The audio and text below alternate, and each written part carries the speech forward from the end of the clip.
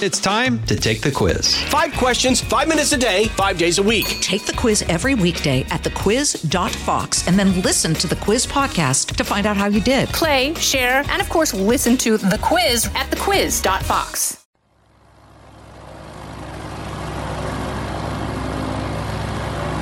It's September, and a man is flying to meet his wife, but the plane will never reach its destination, and no one on board will survive. This event will change history, though it's not the event you're likely thinking of. Because though the plane is small, the man on board is well known. He's a powerful man, a builder of great wealth and fame. But what Mohammed bin Laden will never know as his plane crashes southeast of Mecca in late 1967 is that in a few short decades, his family legacy will change from one of construction to one of destruction. From the Fox News Podcast Network. Fox News Rewind, 9/11. Good evening. Tonight, I can report to the American people and to the world that the United States has conducted an operation that killed Osama bin Laden, the leader of al-Qaeda, and a terrorist who's responsible for the murder of thousands of innocent men, women, and children. It was nearly 10 years ago that a bright September day was darkened by the worst attack on the American people in our history.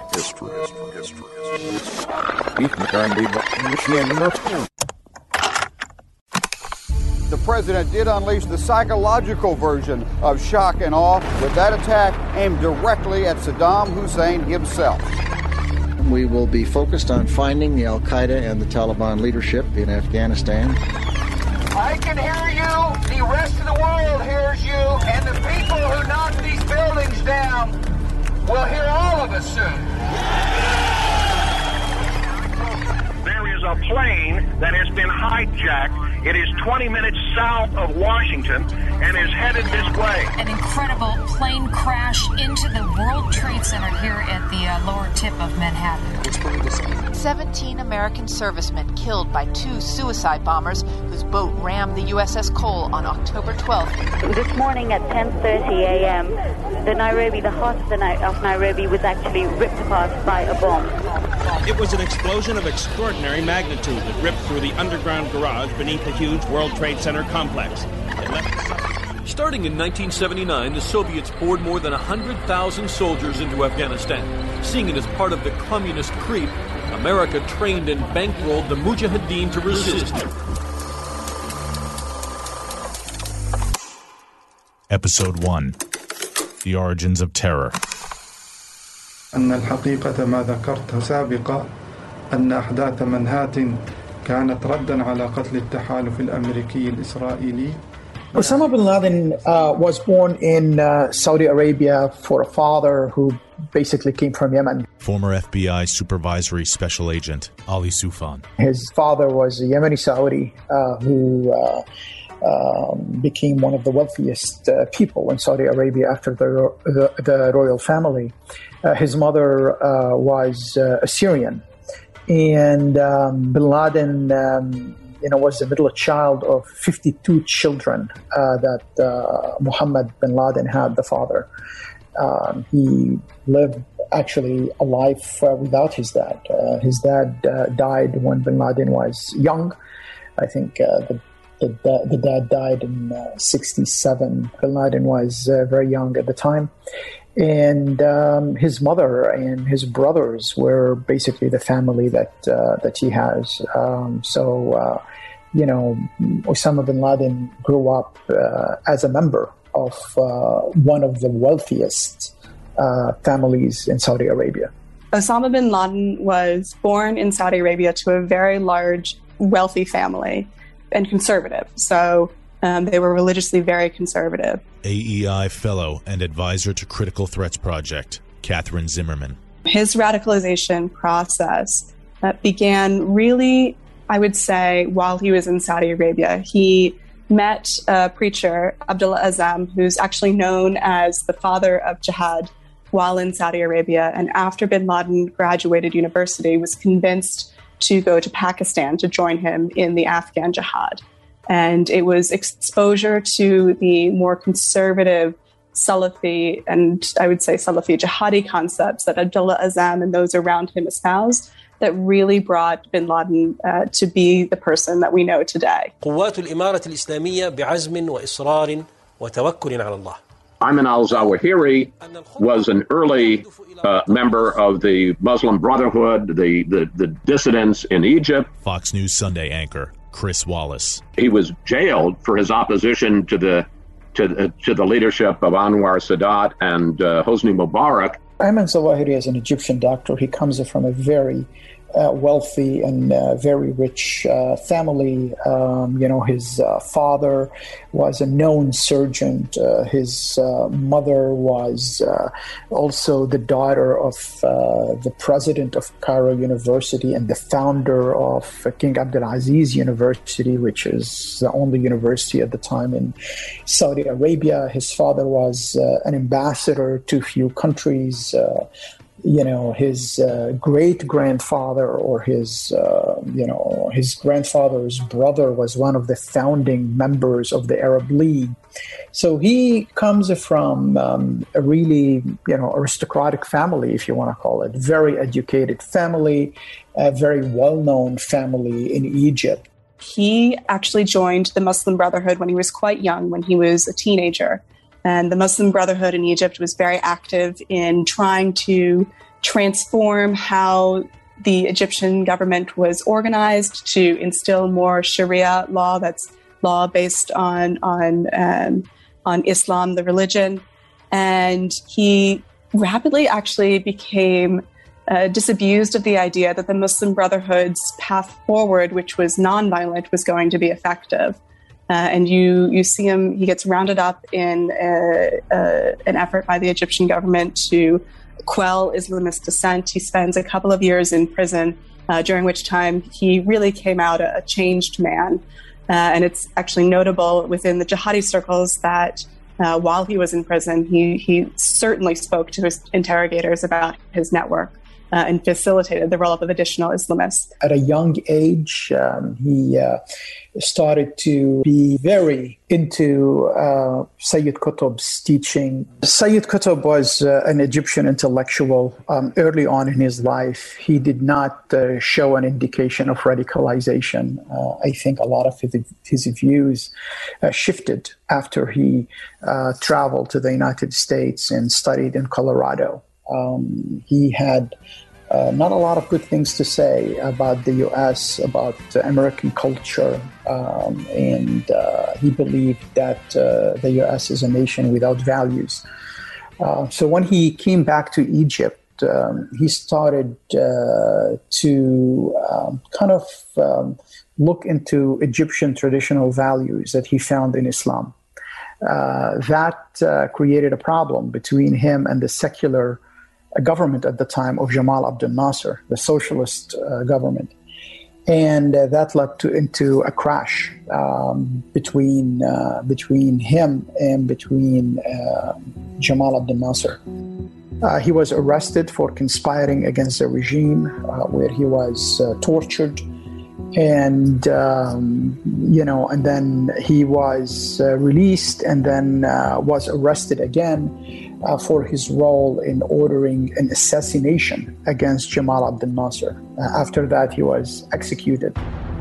His experience in jail created a shift in the views of many in the Muslim Brotherhoods. So basically, Sayyid Qutb, because of the torture that he endured in prison, he believed that there is no Muslim can torture another Muslim the way that he was tortured. So those people who are torturing him are not Muslims. They are living in Jahiliyyah, which is the time before Islam. And thus, they need to be fought and they need to be killed. And this is where the concept of the takfir came. So we start seeing many of those Islamists who want to declare war on other Muslims, to include their own government, using the ideological justification of Sayyid Qutb in doing so. And that's how Sayyid Qutb impacted the thinking of Ayman Zawahiri. But he comes out of prison and understands that he needs to use violence to achieve his aims. And he is part of this group known as the Egyptian Islamic Jihad. And over time, he becomes the leader. But really, the Egyptian Islamic Jihad was never quite successful inside of Egypt.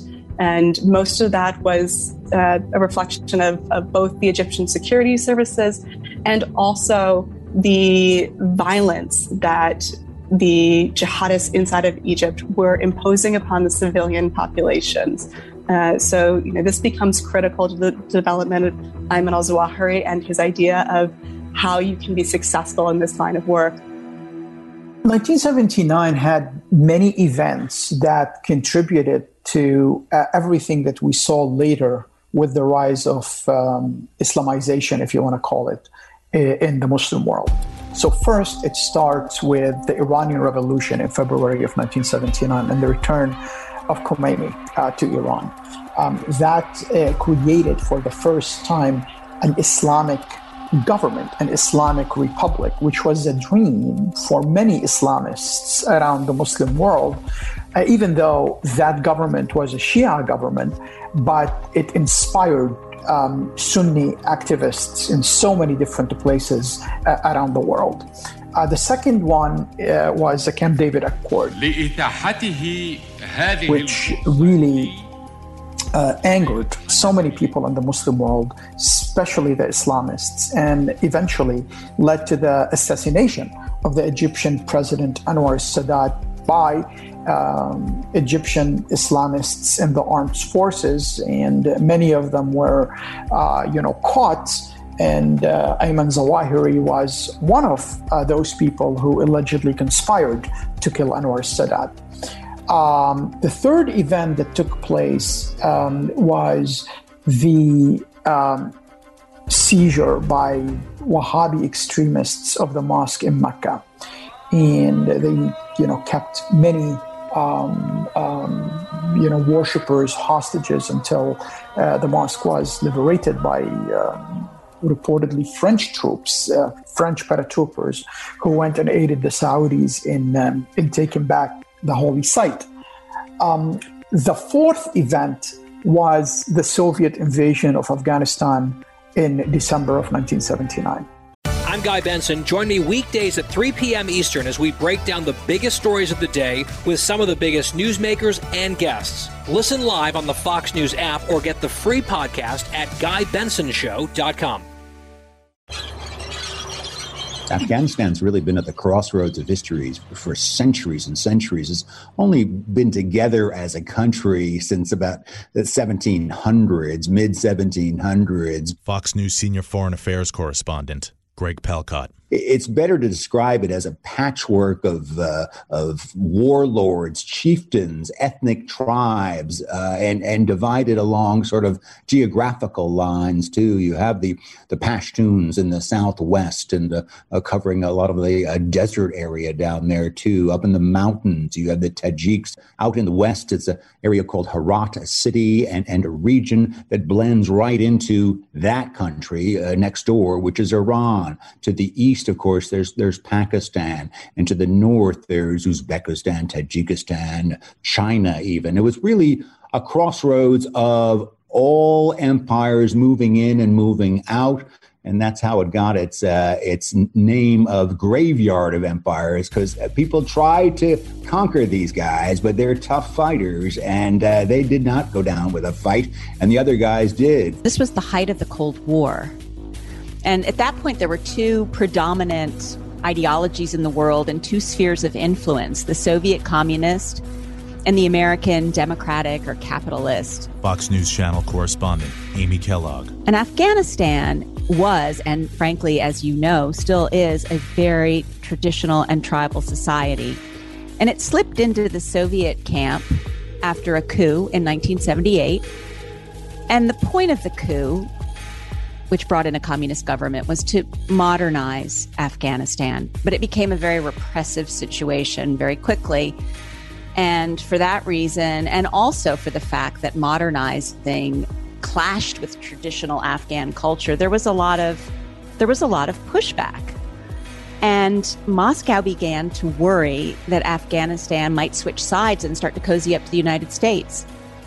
So it sent in its troops, and a quagmire ensued for about a decade. And many people say it was the USSR's Vietnam and a real drain on finances. It was a death trap for soldiers. And frankly, it really was a seminal event, though. I think everyone would agree in the downfall, the eventual collapse of the regime, the Soviet regime. Many countries around the Muslim world saw an opportunity because of the unrest that these Islamists are creating in places like Egypt, or places like Algeria, or places like Morocco, or places like Saudi Arabia, with radical Wahhabis now rebelling and trying to take holy sites, worshippers as hostages. They saw an opportunity to basically export all their problems and all the radicals that they have to go and fight the Soviets in Afghanistan. In Afghanistan, you had radical Wahhabis who went there, but also you had Egyptian Takfiris who went there. Some people who are so Puritan in their views of Islam, and some people believe that that's not enough. You need, if you have a Muslim who is not in accordance to your views of things, that Muslim is an enemy and they need to be killed. So that kind of was the oil and the fire.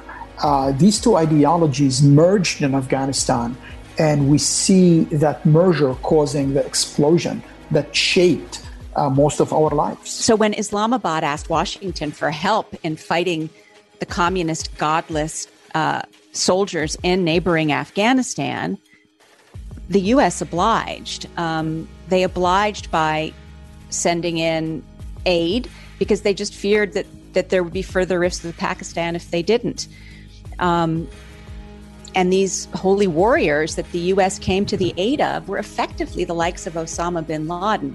The U.S. had been helping the Mujahideen, had been providing them with money, had providing them with arms, including Stinger anti-aircraft missiles, because the enemy of my enemy is my friend. And anybody who was fighting the Soviets, the U.S. supported. Well, the United States found that there is a big opportunity to pay back the Soviets for a lot of things that they did to us. So definitely the U.S. supported the Mujahideen and aided them and gave them weapons and, helped them to defeat the Soviets. I think without American help, I don't believe the Mujahideen could have defeated the Soviet Union, and the Soviet Union will not have the quagmire in Afghanistan that it had. So from the U.S. perspective, it was essential to prevent the Soviets from taking Afghanistan and going all the way down to, the Arabian Gulf, the water on the Arabian Gulf. Geography explains why the Soviet Union has sent an army into Afghanistan to dominate that country, and if they could, Iran and Pakistan. So I think, after Afghanistan, it's possibly Pakistan. And I think it was one of these decisions in the U.S. government at the time that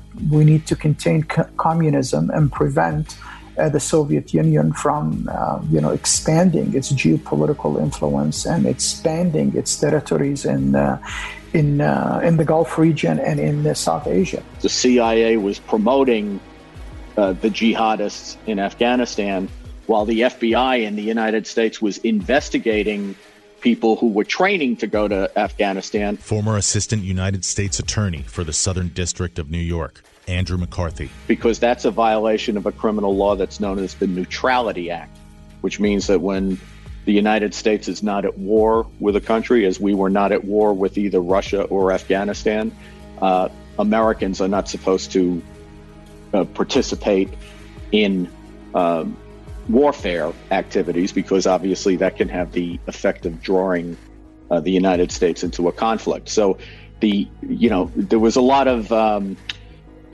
acting at cross purposes, I think, between our different agencies. And it starts out very early on in the 1980s with the fact that the CIA is promoting the jihad and the FBI is investigating it. Abdullah Azzam was a Palestinian activist. He was in the Muslim Brotherhood. He was an educator. He lectured in different universities, especially in Saudi Arabia. And after the Soviets invaded Afghanistan, he became the main voice for jihad in Afghanistan, advocating jihad, asking people from the Muslim world and specifically from the Arab world to go and fight against the Soviets in Afghanistan. He became the godfather of the Arab Mujahideen. And most of the Mujahideen who went to Afghanistan went because of the fatwas, because of the lectures, because of the speeches, because of the writings of Abdullah Azzam. And one of those Mujahideen who went to Afghanistan because of Abdullah Azzam is Osama bin Laden.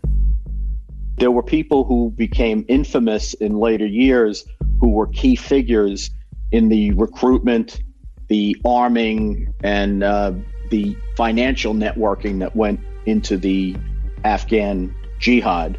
Among them were the Blind Sheikh and Osama bin Laden. Osama bin Laden was a young millionaire, and he truly believed in helping the Mujahideen, and he truly believed that the war in Afghanistan is a duty for every Muslim. And that was basically because of the influence that Abdullah Azzam had on Osama bin Laden. So initially, Osama bin Laden was just a financier, a person who went there to help and assist the Mujahideen, giving them aid, giving them money. He took some construction equipment from his father's company in order to help them with, road or whatever they need. And he became the person that most of the money in that's coming from Saudi Arabia is funneled through him because he was a trusted individual. And Osama bin Laden's story inspired so many people. This is this rich, super millionaire. His father at one point was even richer than the Saudi government itself. He bailed the Saudi government during the time of King Faisal. And there he is, leaving, the life of privilege and the life of wealth behind him to go to Afghanistan and support the Mujahideen. There's a particular terrorist attack that was aiming to assassinate an Egyptian government official that ended up killing a young girl on the street and caused backlash within the population. And it was the population's rejection of the Egyptian Islamic Jihad and its competitor but like-minded group, Jamaat al-Islamiyah, which really kind of pushed these Islamists out. So Zawahiri then leaves Egypt. He answers a very early call in the Afghan Jihad for doctors to help with the Mujahideen. And he goes to Pakistan. Ayman Zawahiri and Osama bin Laden first met in Peshawar, even though there are other stories that indicates that they met in Jeddah in 1986 when bin Laden was visiting Saudi Arabia, and Zawahiri was also visiting Saudi Arabia on some, kind of fundraising trip for the Afghan Jihad. Bin Laden liked Zawahiri because Zawahiri comes from a very prominent family like Osama bin Laden. He's a surgeon. And also, in the same time, Zawahiri was an Islamic intellectual in so many different ways. A lot of these things bin Laden did not possess. So he saw in Zawahiri an asset, and Zawahiri saw in bin Laden also a mean to get to his own end because of the money and the wealth that bin Laden had at the time. It's very interesting to trace their relationship over time. There's this tension that's occurring in the late 1980s between Abdullah Azzam, the father of jihad, who kind of really brought the ideas of modern Salafi jihadism to light, and Osama bin Laden, who is a young, influential Saudi with connections to financing, which is incredibly important for any organization to run, and Ayman al-Zawahiri, who has really cemented his ideas of what jihad is, and was looking to transform Egypt, but had fled to Afghanistan as a base. And you see Zawahiri around the circle of bin Laden over the next 10 years. Abdullah Azzam's vision was, we're in Afghanistan to fight the Soviets. And after the Soviets were defeated, and after the Soviet Union pulled out from Afghanistan in 1989, Abdullah Azzam's views were, okay, the jihad is over, now everybody go home. That does not fit with what Ayman Zawahiri's plans for the future are. Ayman Zawahiri believed that, now, the Mujahideen defeated one superpower, and now we have to plan to defeat another superpower. Plus, most of the Mujahideens, to include Abdullah Azzam, can go back to Saudi Arabia, can go back to their countries, but Ayman Zawahiri cannot go back to Egypt. Many of the Egyptians who were around Ayman Zawahiri and around bin Laden are wanted in Egypt, and the moment they land in Cairo, they will be arrested. You have other groups also, like the Libyan fighting groups or the Algerians and the Moroccans. Those guys were also wanted by their own government. So from Ayman Zawahiri's perspective, the jihad is not over. We need to continue fighting the enemies of Islam. Abdullah Azzam's perspective was, no, we came here for one specific mission, to fight the infidel communists, unbelievers. We accomplished that, and now we have to go back. And when the Russians withdrew, they announced basically in 1989 that they were pulling out, and it was clear that the Mujahideen, very much helped by an international group of nations that included the United States and Saudi Arabia, which did a lot together, not only to coordinate, but to fund the Mujahideen. When the Soviets said that they were leaving, the question was, for these Arab Afghans in particular, what do we do now? Once the Soviets were out, the U.S. pulled out of the region, and that is seen as one of the big misjudgments. Chris Wallace. That had the U.S. stayed in the fight and stayed on the side of the Mujahideen, of the Islamic freedom fighters, that perhaps we wouldn't have created this enemy. But in that vacuum, the rabidly anti-Western thought and beliefs of people like Osama bin Laden and Ayman al-Zawahiri spread, and suddenly, instead of being an ally of those forces in Afghanistan, we become the great Satan. The region was left awash after the war ended. And the war didn't end right when the Soviets pulled out. There was a civil war after that in Afghanistan. But effectively, the region was left awash with weapons and with refugees and children going to madrasas, and a new generation of fundamentalists were spawned. There were all of these non-Afghan, essentially Arab fighters who'd come to the region to help bring down these godless communists. And they were there, and they were fueled up, they were pumped up. And that was also part of a general destabilization of the region. The idea that this vacuum, this interregnum, was produced after the Cold War, leading up until 2001. Fox News congressional correspondent Chad Pergram.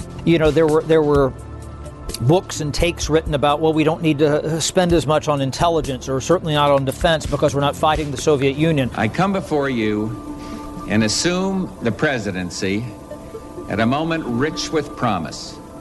We live in a peaceful, prosperous time, but we can make it better. For a new breeze is blowing, and a world refreshed by freedom seems reborn. For in man's heart, if not in fact, the day of the dictator is over. They talked about something they called at the time the peace dividend. In other words, we could spend on education and medicine and science and other things, and that's fine.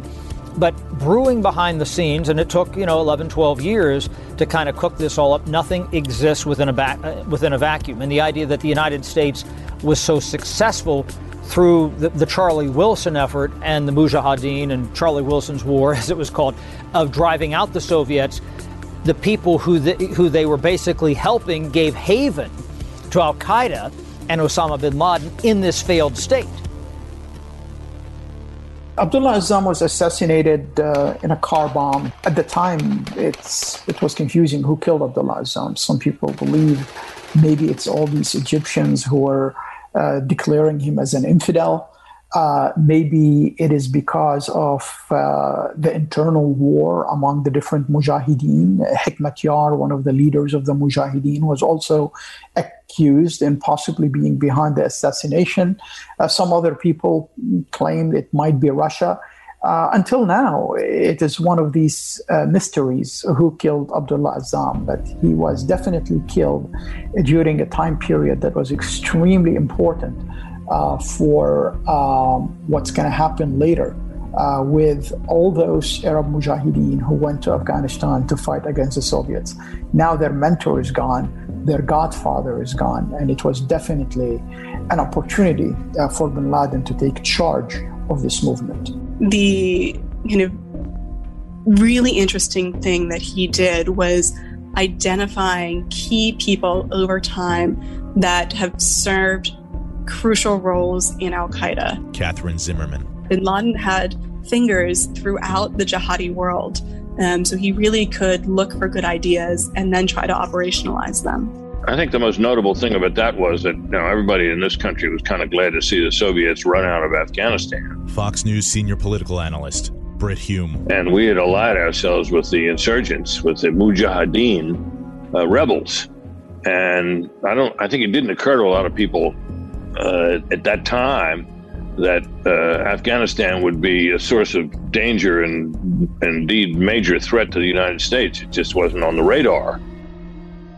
It's a shot being felt around the world. Iraq invaded Kuwait late last night. And it was not with passionate haste, but really with a heavy heart that I had to commit our troops to Saudi Arabia. I took this action not out of some national hunger for conflict, but out of the moral responsibility shared by so many committed nations around the world to protect our world from fundamental evil. After Saddam invaded Kuwait, Saudi Arabia felt a threat, and they felt that they could be next. So the Saudi government requested the U.S. help to protect Saudi Arabia and also to liberate Kuwait. Many countries around the world established, under U.S. leadership, established a coalition in order to liberate Kuwait and contain Saddam Hussein. When that was happening, Osama bin Laden and many radical Wahhabis in Saudi Arabia were very angered because they believed that Saudi Arabia, the Arabian Peninsula, is a holy place, and infidel soldiers and American soldiers should not come over to protect the holy sites and to protect the kingdom. So Osama bin Laden suggested to King Fahd at the time that he will declare a fatwa, bring all the Mujahideens who fought against the Soviets and liberate Kuwait and defeat Saddam Hussein. Osama bin Laden, now looking for new causes, offered the Saudi government to send his jihadis to kick the Iraqis out of Kuwait. And the Saudis said, no, we want U.S. military coming in here and basing here to help fight. Amy Kellogg. And Osama bin Laden was massively offended by this, thinking that it was tantamount to an invasion by infidels. We're not walking away until our mission is done, until the invader is out of Kuwait. And that may well be where you come in. At the time, there was a lot of feeling that we went busting in there with our military, even for the purpose of running Saddam Hussein's army out of Kuwait, which he had invaded, that we would be hated for that. But it didn't seem to turn out that way. The Kuwaitis, of course, were unbelievably grateful. The Saudis participated very much in it. We were based there. And so for a time, it seemed that and perhaps for quite a time, it seemed that the first Gulf War, which was a huge military success, had enhanced the prestige of the United States in the Middle East. That we'd come to the rescue of this small country. Wasn't a poor country, but it was a small country, and that we'd come to an aid of an Arab country that had been invaded, and that with the Saudis having fought alongside us and allowed us to base our military there, our situation there looked like it had been very much improved. This morning, I am very pleased to say that coalition efforts are ahead of schedule. The liberation of Kuwait is close at hand. So the U.S. troops came to Saudi Arabia, and Osama bin Laden was angered by the Saudi move. He thought it was un-Islamic, and it is a violation of the teachings of the Prophet that said no infidels in the Arabian Peninsula. Ali Soufan. That created a problem between him and the Saudi government at the time, ended up with him escaping Saudi Arabia and going to Afghanistan. So the Gulf War, the first Gulf War after Saddam invaded Kuwait, was a breaking point in the relationship between Osama bin Laden and the Saudis. It was the reason why he left Saudi Arabia, and the consequences of this, that many of these former Mujahideen, specifically Egyptians and Libyans and Algerians who did not have a place to go to, came around Osama bin Laden. And Al-Qaeda went from just an idea to an actual organization planning and plotting against the United States. Next time on Fox News Rewind, 9/11. Khalid Sheikh Mohammed was someone involved in a plot trying to blow up a dozen U.S. jumbo jets. The plan started out as a potential of having a campaign of explosions throughout Manhattan, and ultimately what they did was settle on the Trade Center. Bin Laden was convinced that the way to get the United States out of the Muslim world was to cause America pain. I don't believe any of us truly understood the impact of the embassy bombings in Eastern Africa. They were horrendous. There was a lot of talk about a new world order and a lot of controversy about that. But to the most Americans, the new world order looked like one in which our mortal enemy had been defeated. After Ramzi Youssef was arrested, he was in a helicopter. They flew next to the World Trade Center, and one person told Ramzi, "See, it's still standing." And Ramzi said, "Well, if I had more money, it won't be standing."